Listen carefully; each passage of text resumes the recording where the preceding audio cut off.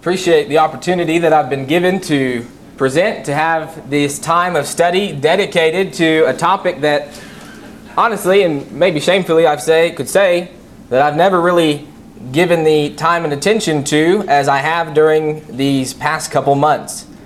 Prayer is something that as human beings we're very familiar with. It's something that we as a race of people do quite often. It's one of the few commonalities between almost all religious groups. Whether you believe in Jesus Christ or a different deity, most religious groups share the desire to pray, to have conversation and communion and fellowship with their Creator, with their deity, and with their protector.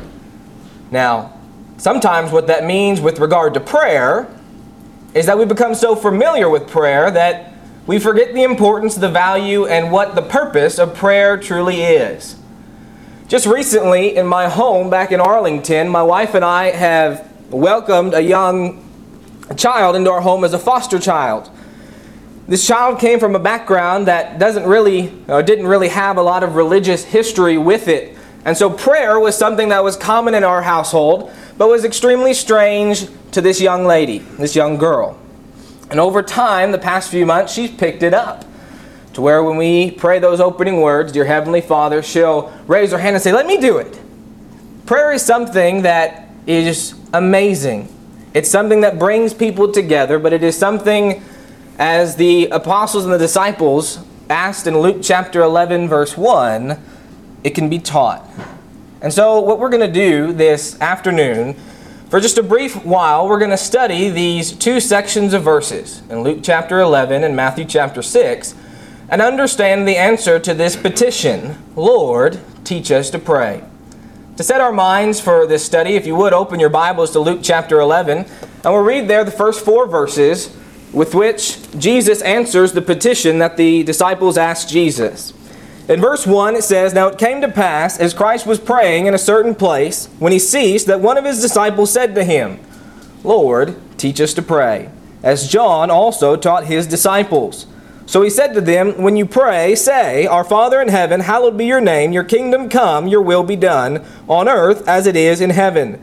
Give us day by day our daily bread, and forgive us our sins, for we also forgive everyone who is indebted to us. And do not lead us into temptation, but deliver us from the evil one. Jesus here begins to answer the great question, or the great petition, Lord, teach us to pray. This is, in Luke chapter 11, a copy of Jesus' prayer that he gives during the Sermon on the Mount in Matthew chapter 6. And so we have these two parallel verses. And as we begin this afternoon, it's important to understand the background of these verses.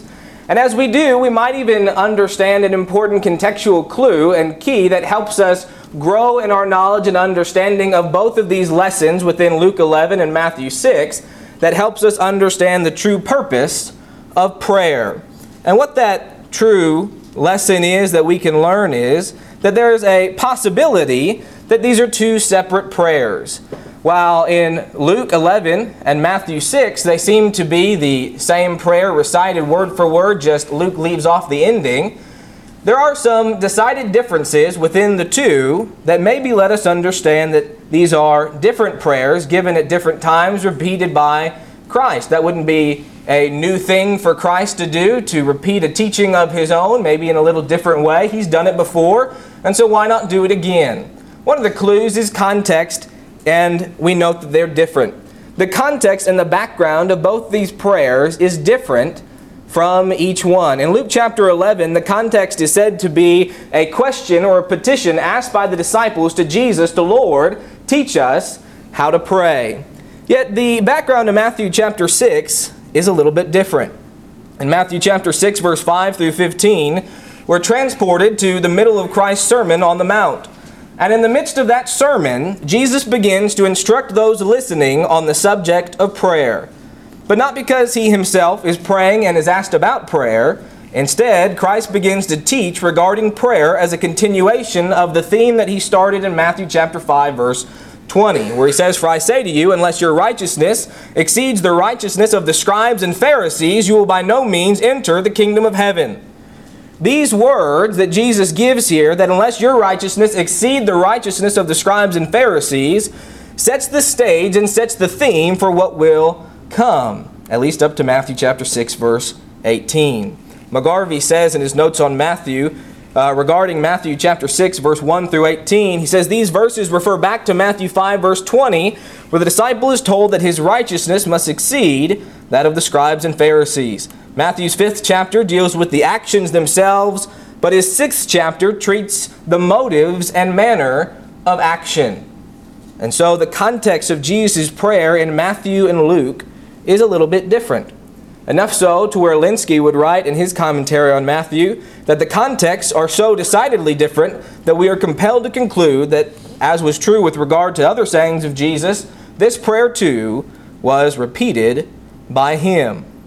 Now, while we read Luke chapter 11, verse 1 through 4 in our text, and it reads a lot like Matthew chapter 6, verse 5 through 15, but especially 11 through 13, there are some differences within the writings and the verbiage that Jesus gives. And if you just look at the New American Standard, or the New King James, you miss those important contextual and verbal cues that are different.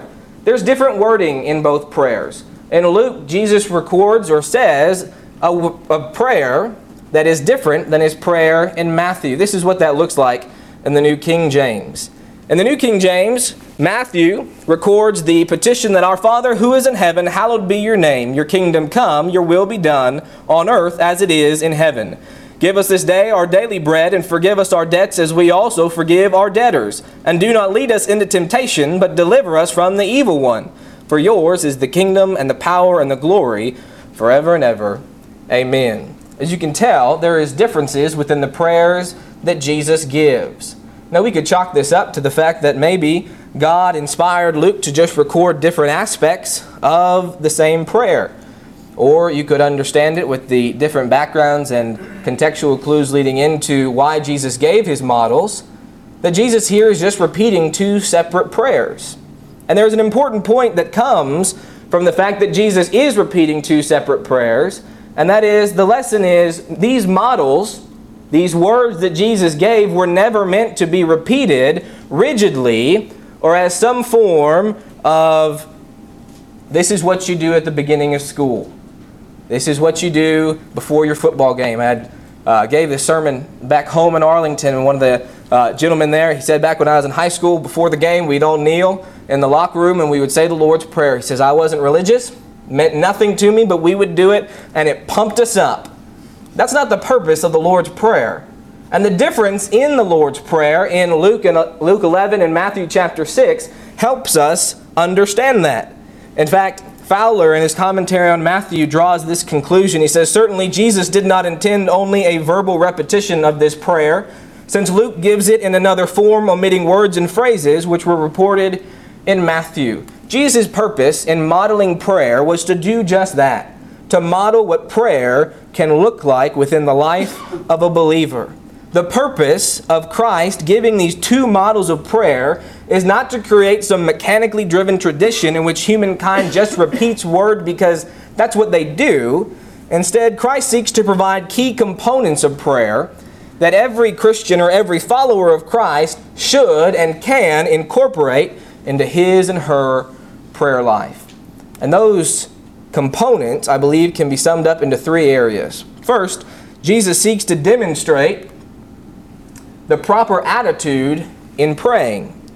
Second, Jesus seeks to demonstrate the proper approach in leading a prayer or going to God in prayer. And third, Jesus wants to outline the proper content of a righteous prayer. He doesn't seek truly to give us a word-for-word repeated line that we're to use. Instead, he wants to outline some content that can be prayed ourselves or can be used entirely for their own prayer, that we can adapt to our own situations, to the needs that we are in, and use these ideas to facilitate our own prayer. These three ideas are what's going to guide us through the remainder of our study this afternoon, and we're going to look at how each of these three concepts shows up within Matthew and Luke's account of Jesus' model prayers. First point is that Jesus seeks to demonstrate a proper attitude of the one who is offering prayer to God. Now, this begins when you back up a few moments from Matthew chapter 11 and you understand the entire section of prayer. Jesus begins to explicitly teach in Matthew chapter 6, verse 5 through 8 about the proper attitude, and then goes on to model the correct attitude in both of his prayers. Jesus gives in Matthew chapter 6, verse 5 through 8, 3 attitudes required for one who wishes to have a righteous prayer accepted by the Father. We're going to read those verses. Matthew chapter 6, verse 5 through 8. Jesus says this, "And when you're praying, you should not be like the hypocrites, for they love to pray standing in the synagogue and on the corners of the streets, that they may be seen by men. Assuredly, I say to you that they have their reward. But you, when you pray, go into your room, and when you have shut your door, pray to your Father who is in the secret place, and your Father who sees in secret will reward you openly. And when you pray, do not use vain repetition as the heathens do, for they think that they will be heard for their many words. Therefore, do not be like them, for your Father knows the things that you have need of before you ask of Him." Within these few verses, Jesus establishes, and then will imitate, the proper attitude of prayer. First, the proper attitude of prayer is one that is not focused on self-exaltation. The proper attitude for a righteous prayer is one that seeks to glorify God. In verse 5, he recognizes this, and he says, "And when you pray, you should not be like the hypocrites, for they love to pray, standing in the synagogue, standing in the street, so that they may be seen by men." Jesus' concern, I'll say this at first, is not for the standing, it's not for the low location at which they people were praying. It's the being seen by men and loving it aspect of the hypocrite's prayer that Jesus condemns. Prayer is always something that is meant to glorify God and not to demonstrate your expertise or your greatness as one who can lead a prayer. Prayer is never an act of self-glorification. Instead, prayer is always focused on the glorification of God. Jesus would demonstrate this in verse 9 and in Luke chapter 11, verse 2, when he recognizes and begins his prayer by hallowing, by giving God the respect, honor, and reverence that He is due. This is not about how wonderful a prayer Jesus could have prayed, and he can pray a wonderful prayer. It is about making sure that God gets His due respect and Christ gets none. And so Jesus demonstrates that our primary concern in prayer is to treat God as holy. The second attitude that Jesus teaches is an attitude focused on the conversation with God and nothing else. In verse 6, he reminds us of the importance of privacy in prayer. That could be wherever we are. Our prayer is meant to be a private conversation with God and between yourself and God. Linsky would note that the closing of one's door symbolizes praying in complete privacy. All intrusion is barred out, and the worshiper is alone with God. This especially involves the worshiper's mind. When we go to God in prayer, our prayer is meant to be something that is focused and pointed upon what is needed and upon the prayer and the conversation with God itself. Our mind is not to be thinking about the sports scores that are going on or other things happening in our life. Instead, our attitude should be focused on what we're doing with God. The third attitude of a proper prayer is one of thoughtfulness for the words that we use. In verse 7, Jesus reminds us of the importance of not being like the heathens. He says, "And whenever you pray, do not use vain repetitions as the heathens do, for they think that they will be heard for their many words." Jesus rebukes the fact that some would use vain repetition or many words as a way to glorify self or of a way to think that God would hear them because of the multiplicity of their words. And so Jesus shows tremendous concern for the thoughts and the words that we pray. McGarvey makes an interesting quote upon verse 7. He says, "Strictly speaking, Jesus does not here forbid either long prayers or the use of the same words in a prayer, when the heart is sincerely prompted the utterance. He himself prayed at great length, even continuing in Luke 6 verse 12 all night. In the garden he thrice repeated the same words. What he does forbid is making the number and length of prayers an object of consideration or source of trust."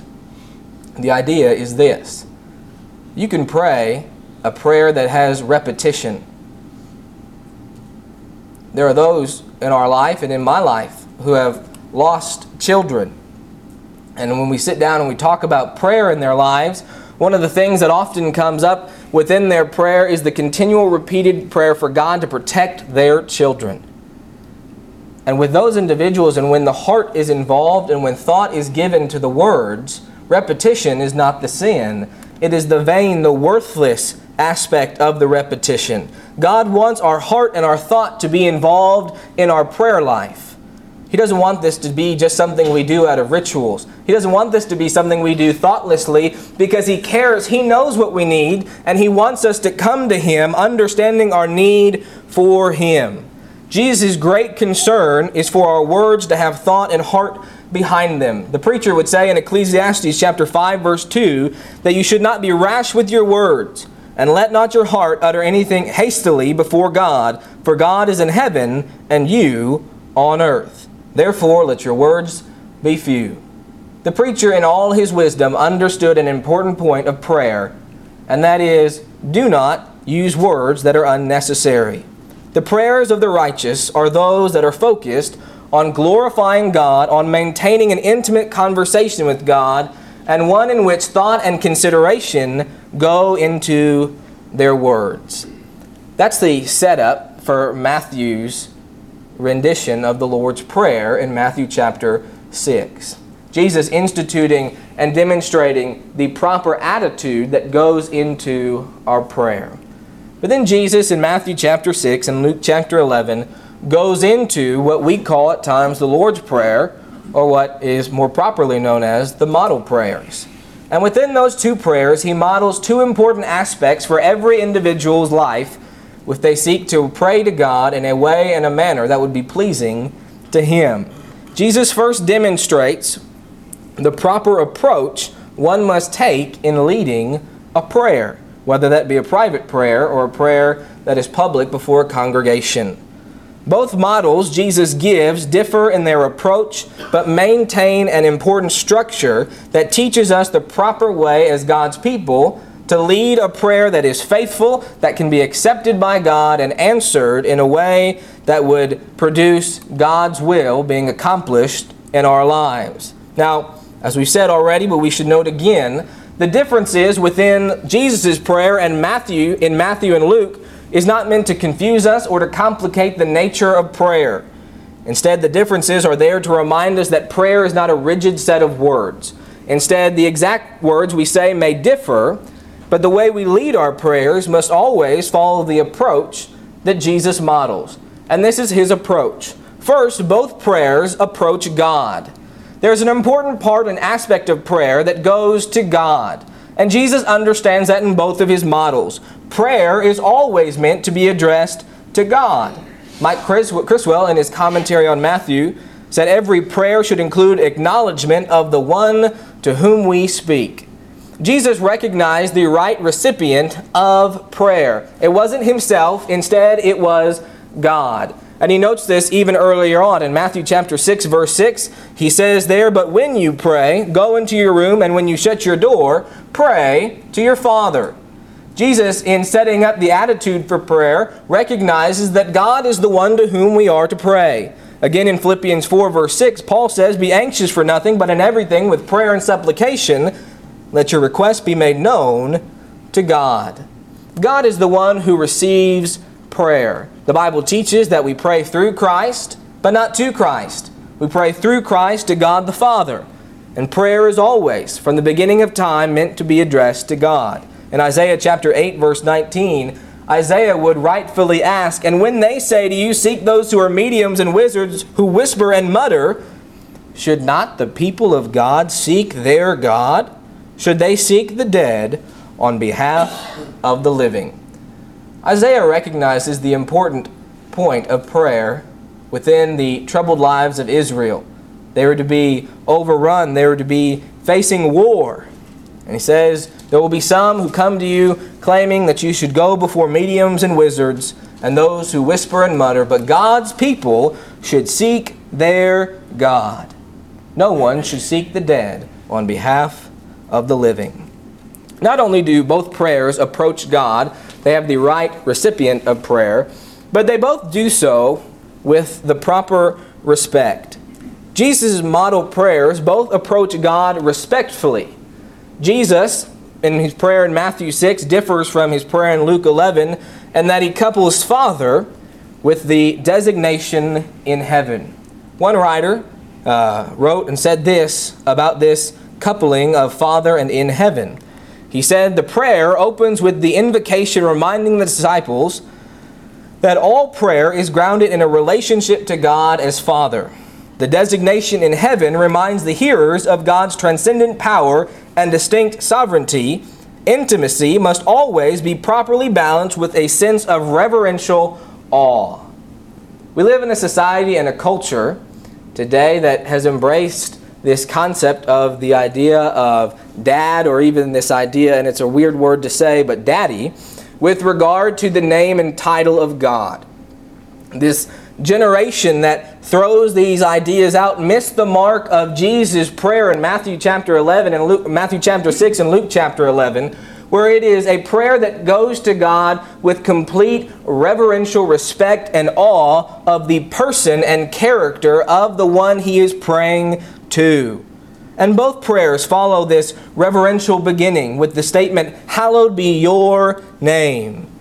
To hallow means to set apart from everything common and profane, to esteem, prize, honor, reverence, and adore as divine.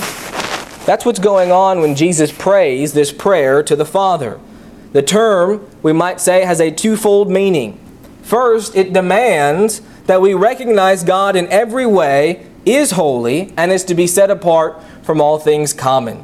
By His nature, that is who God is, and we must in our prayer recognize that. But second, by saying these words, it demands that we ourselves treat God as holy. A person cannot truthfully use the words, hallowed be your name, without accomplishing both of these ideas within their own life.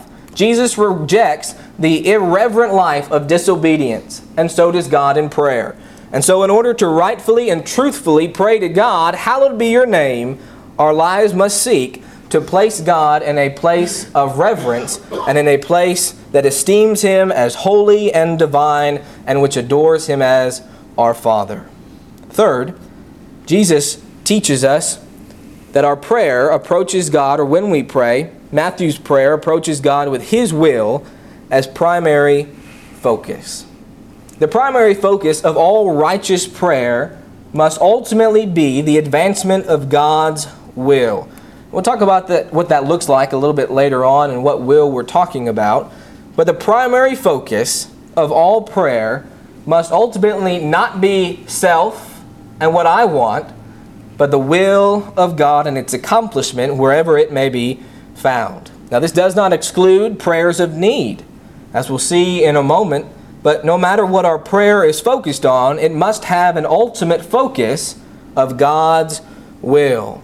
James says that one reason we fail to receive the things that we ask for is because of this. In James 4 verse 3, you ask and do not receive because you ask amiss that you may spend it on your pleasures.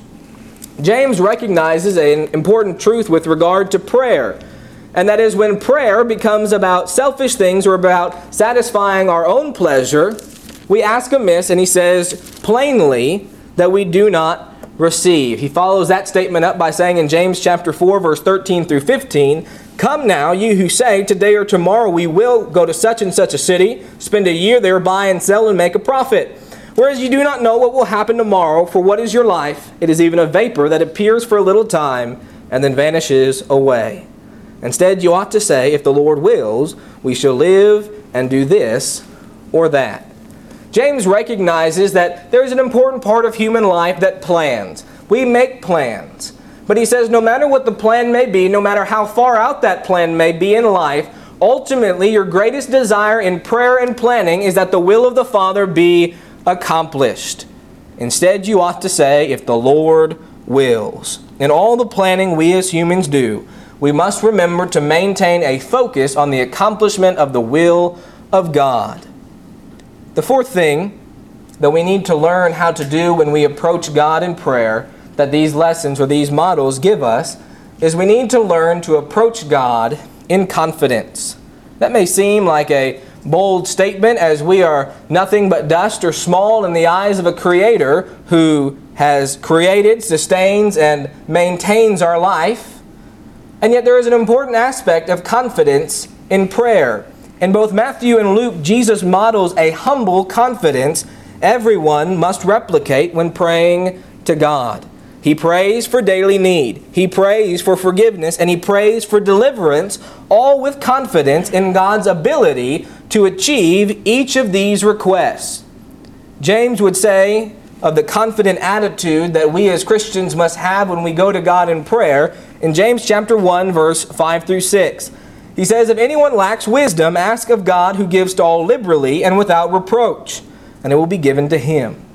But let him ask in faith, with no doubting. For he who doubts is like the wave of the sea, driven and tossed by the wind." There is some confidence that is required when we go before God in prayer.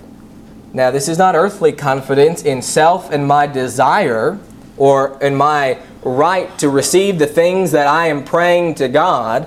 Instead, James notes that there is a confidence in God, that we have faith in God. To ask in faith, we might say, requires two things. It requires first that we believe that God can accomplish what we're asking Him, and second, that God will accomplish what we're asking Him. And Jesus does this within His own prayer without stating it verbally. He prays for the forgiveness of sins, not doubting that God could forgive him and not doubting that God would forgive. He prays for daily bread, not doubting that God could and not doubting that God, a loving Father, would. When we go before God in prayer, we have to understand and embody this same humble confidence before God, that we have faith in His ability to both do and that He will do what we ask of Him when we ask in the appropriate ways. Now there's a final section of this prayer that Jesus wants to outline and demonstrate for all of His followers. And that is, Jesus seeks and wants to outline the proper content of a righteous prayer. I can't tell you how many times people have come to me and asked the question, what should I pray about? Or how many times you've asked somebody, or I've asked somebody at church, would you lead a closing prayer or the main prayer? And they thought, I don't know what to say. What do I say? And so you work on that and you work through what you can say. And yet Jesus gives within His two model prayers the proper content of what should go into a Christian's prayer.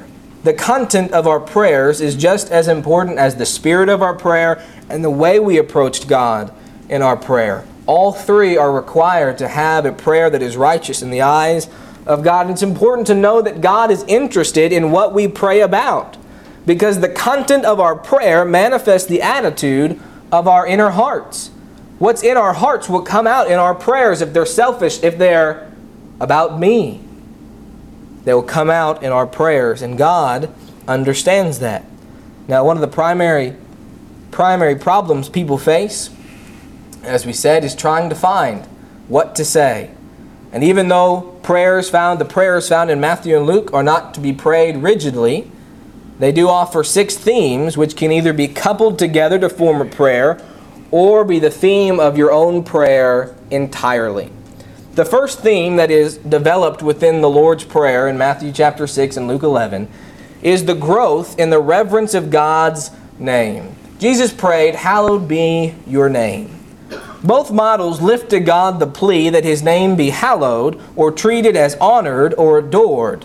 And while we as Christians are not to treat the literal name of God with disrespect, what Jesus is asking for is far greater in scope than just people being respectful of the name God. We hear it all the time, the name of God being used disrespectfully. But the term, "hallowed be your name," is far greater than just His name. In fact, Lenski notes regarding the name of God here, he says His name is not a mere sound or concept or thought that is revealed to us. It is God Himself revealed to us. The term name acts as a placeholder for the entire character and person of God. When we pray for a growing reverence of God's name, we pray for more than just the world not to use His name in a profane way. Instead, we pray for growth in the reverence of God's nature, His character, and His personality, and who God is, that the world would begin to treat God in all the facets that He is known in a way that is respected and honored. And as Christians, as we live in a world that continues to degrade the name of God and the person of God, this should continually be a part of our prayer life, that God's name be reverenced, be treated as holy by all who come in contact with it. The second characteristic or piece of content that Jesus models is the advancement of God's kingdom when He prays out, "Your kingdom come." Now, I'll admittedly say this concept of kingdom is one of the more controversial aspects within the Lord's Prayer here. It's often the part of the prayer, and mainly sometimes the only part of the prayer, that if we were to recite this prayer, we leave off. And this comes about because the idea of kingdom is often used interchangeably with the idea of church. And there's precedence for that in Matthew chapter 16, verse 16 through 19. We know those phrases there where Jesus promises to build His church and then promises to give the keys of the kingdom to Peter, thus using the terms church and kingdom interchangeably. And yet then within Acts chapter 2, the church becomes in full force. It comes and it's open to the Jews and will soon open to the Gentiles as well in the preaching there. And so the church or the kingdom has come. And so as we pray this prayer, many will think to leave off this statement as a way and a manner to represent and understand that the kingdom has come and this portion of prayer has been fulfilled. Now, there's a second view with regard to the coming of the kingdom. Lenski says that His kingdom is not the mass of His subjects merely, but His kingly authority, dominion, power, and rule as revealed by or in all of His subjects. The other view of Christ's term in this verse, in Luke 11 and Matthew chapter 6, is this, that He is referencing the reign of God over all people. Thus, for as long as sin exists and humankind lives in rebellion to God, this should be a major focus of prayer, that God would reign within the lives of those who are faithful to Him here on this earth. And so the struggle becomes understanding which kingdom Jesus is referring to. Jesus' message was filled with the preaching of the kingdom as the church. The kingdom is coming. He and John the Immerser continually preached in reference to the church. Now, what I'll say is, the answer probably lies somewhere in the middle. Bowles, in his commentary, sums up the issue like this. He says, since His kingdom has already been established, He recognizes that the kingdom is the church. God's children now pray for the spread of the kingdom. We can pray for the perfect obedience and allegiance of all created things to His will, hence that the kingdom come in that sense. This may be one of the better answers to the question, and I know a little of both is not everyone's favorite answer, but it might be the most right answer. That Jesus was praying for the kingdom to come, that the church would come as the Lord's mission, and the Lord wanted it to be accomplished. And we today can continue to pray those words with the correct understanding that we're not praying for the coming of the church because it is already existing, but we are praying for the correct and perfect obedience and allegiance of all created things to the will of God. And so there's a little bit of walking the fence with this answer, but it seems to be what most fits Christ's purpose with praying, "Your kingdom come." Third, Jesus prays for the advancement not only of the kingdom, but of the will of God. He prays, "Your will be done on earth as it is in heaven." Now, we didn't discuss this earlier when I brought up keeping God's will as the focus of our prayer. And what's important to understand and note, and what sometimes is difficult to understand, is that within Scripture, the term will might be in reference to different types of God's will. Depending on who you ask, on who you read, there are about 3 to 4 different types of will within Scripture. Depending on who you ask, there'll be a few less or a few more, and they'll each have their own name for the type of will. So what I might call them is what looks like this. There's God's sovereign will. That is, God's ultimate control over all that He has and will occur in the universe. The fact that the world keeps spinning, God is sovereignly and He is over all that. There is God's moral will. That is, God's revealed commands in the Bible that teach how humans ought to believe and live. There's God's preferred will. That is, which He would prefer us to do but does not regulate. There is God's permissive will, and that is acts that God neither purposes nor desires but allows humankind to accomplish. Within these four types of wills, you can imagine that the fourth one is not what Jesus had in mind with regard to the will of God being accomplished on this earth. And so the will seems to fit within the first three. And Jesus is praying that God continue to hold His sovereign will over all humankind, that His moral will, the teachings of Scripture, will continue to advance and permeate the lives and the hearts of humankind and spread and grow and find good hearts, and that His preferred will would continue to be met with correct decisions by those who make up the faithful of Christ. And so of these, the first three seem to be what Christ has in mind when He models for us appropriate content for our prayer. As God's children, as God's people, we are to pray that His will be accomplished. In James chapter 4, when he prays that the will of God be our focus in our planning, it is this: that we will have opportunity to do God's will, that God's sovereign will give us the time to accomplish the goals and plans that we have on life, and that He will not call us home before then. That God's moral will be accomplished within our lives, and that His preferred will be done. And we as God's people are called and challenged to pray these prayers and these words, that the will of God be met without opposition wherever it may meet people. Jesus here does something with these first three. They're focused on God and they're focused on spiritual things. The advancement of God's name, His kingdom, and His will. Now He switches to more earthly things, about us. And the first He begins with our daily need. Next, Christ encourages prayer in the realm of daily need. Christ's order in modeling prayer is not one that should go unnoticed. Jesus first honors God and prays for the advancement of spiritual things, but now, having prioritized God, moves into the realm of physical need. And Jesus does just that. He focuses on need.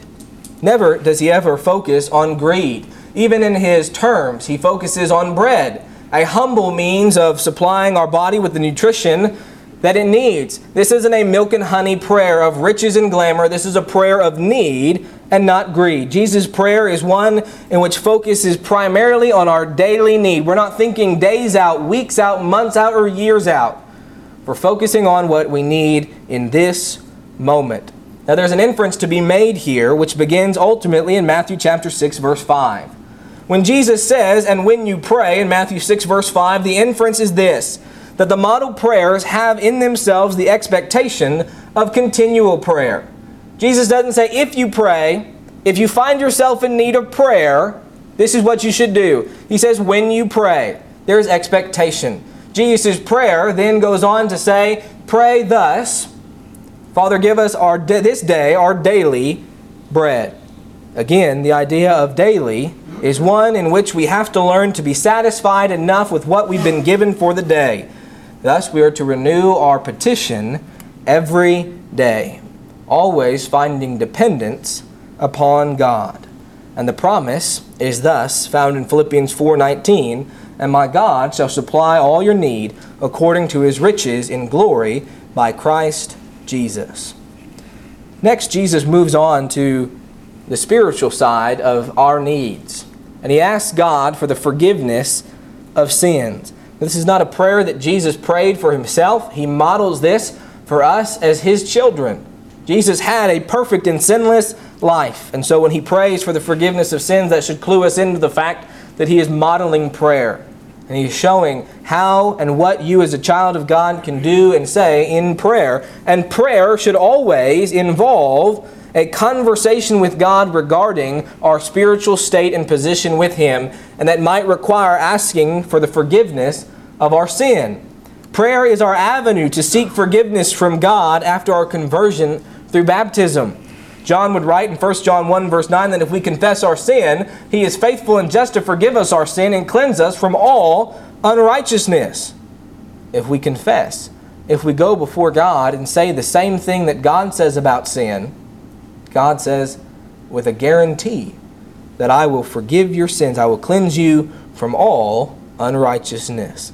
David would remember his prayer asking for forgiveness in Psalm 32 verse 5. He would say, I acknowledge my sin to you, O God, and my iniquity I have not hidden. I said, I will confess my transgression to the Lord, and you forgave the iniquity of my sin.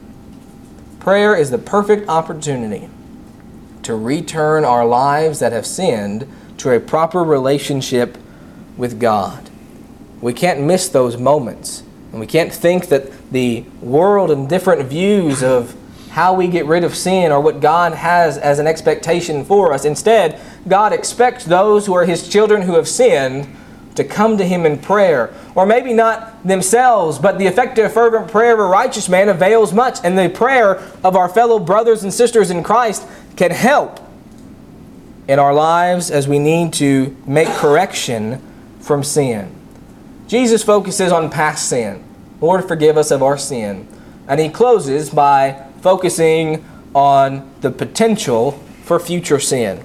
And He prays for deliverance from temptation and from the evil one.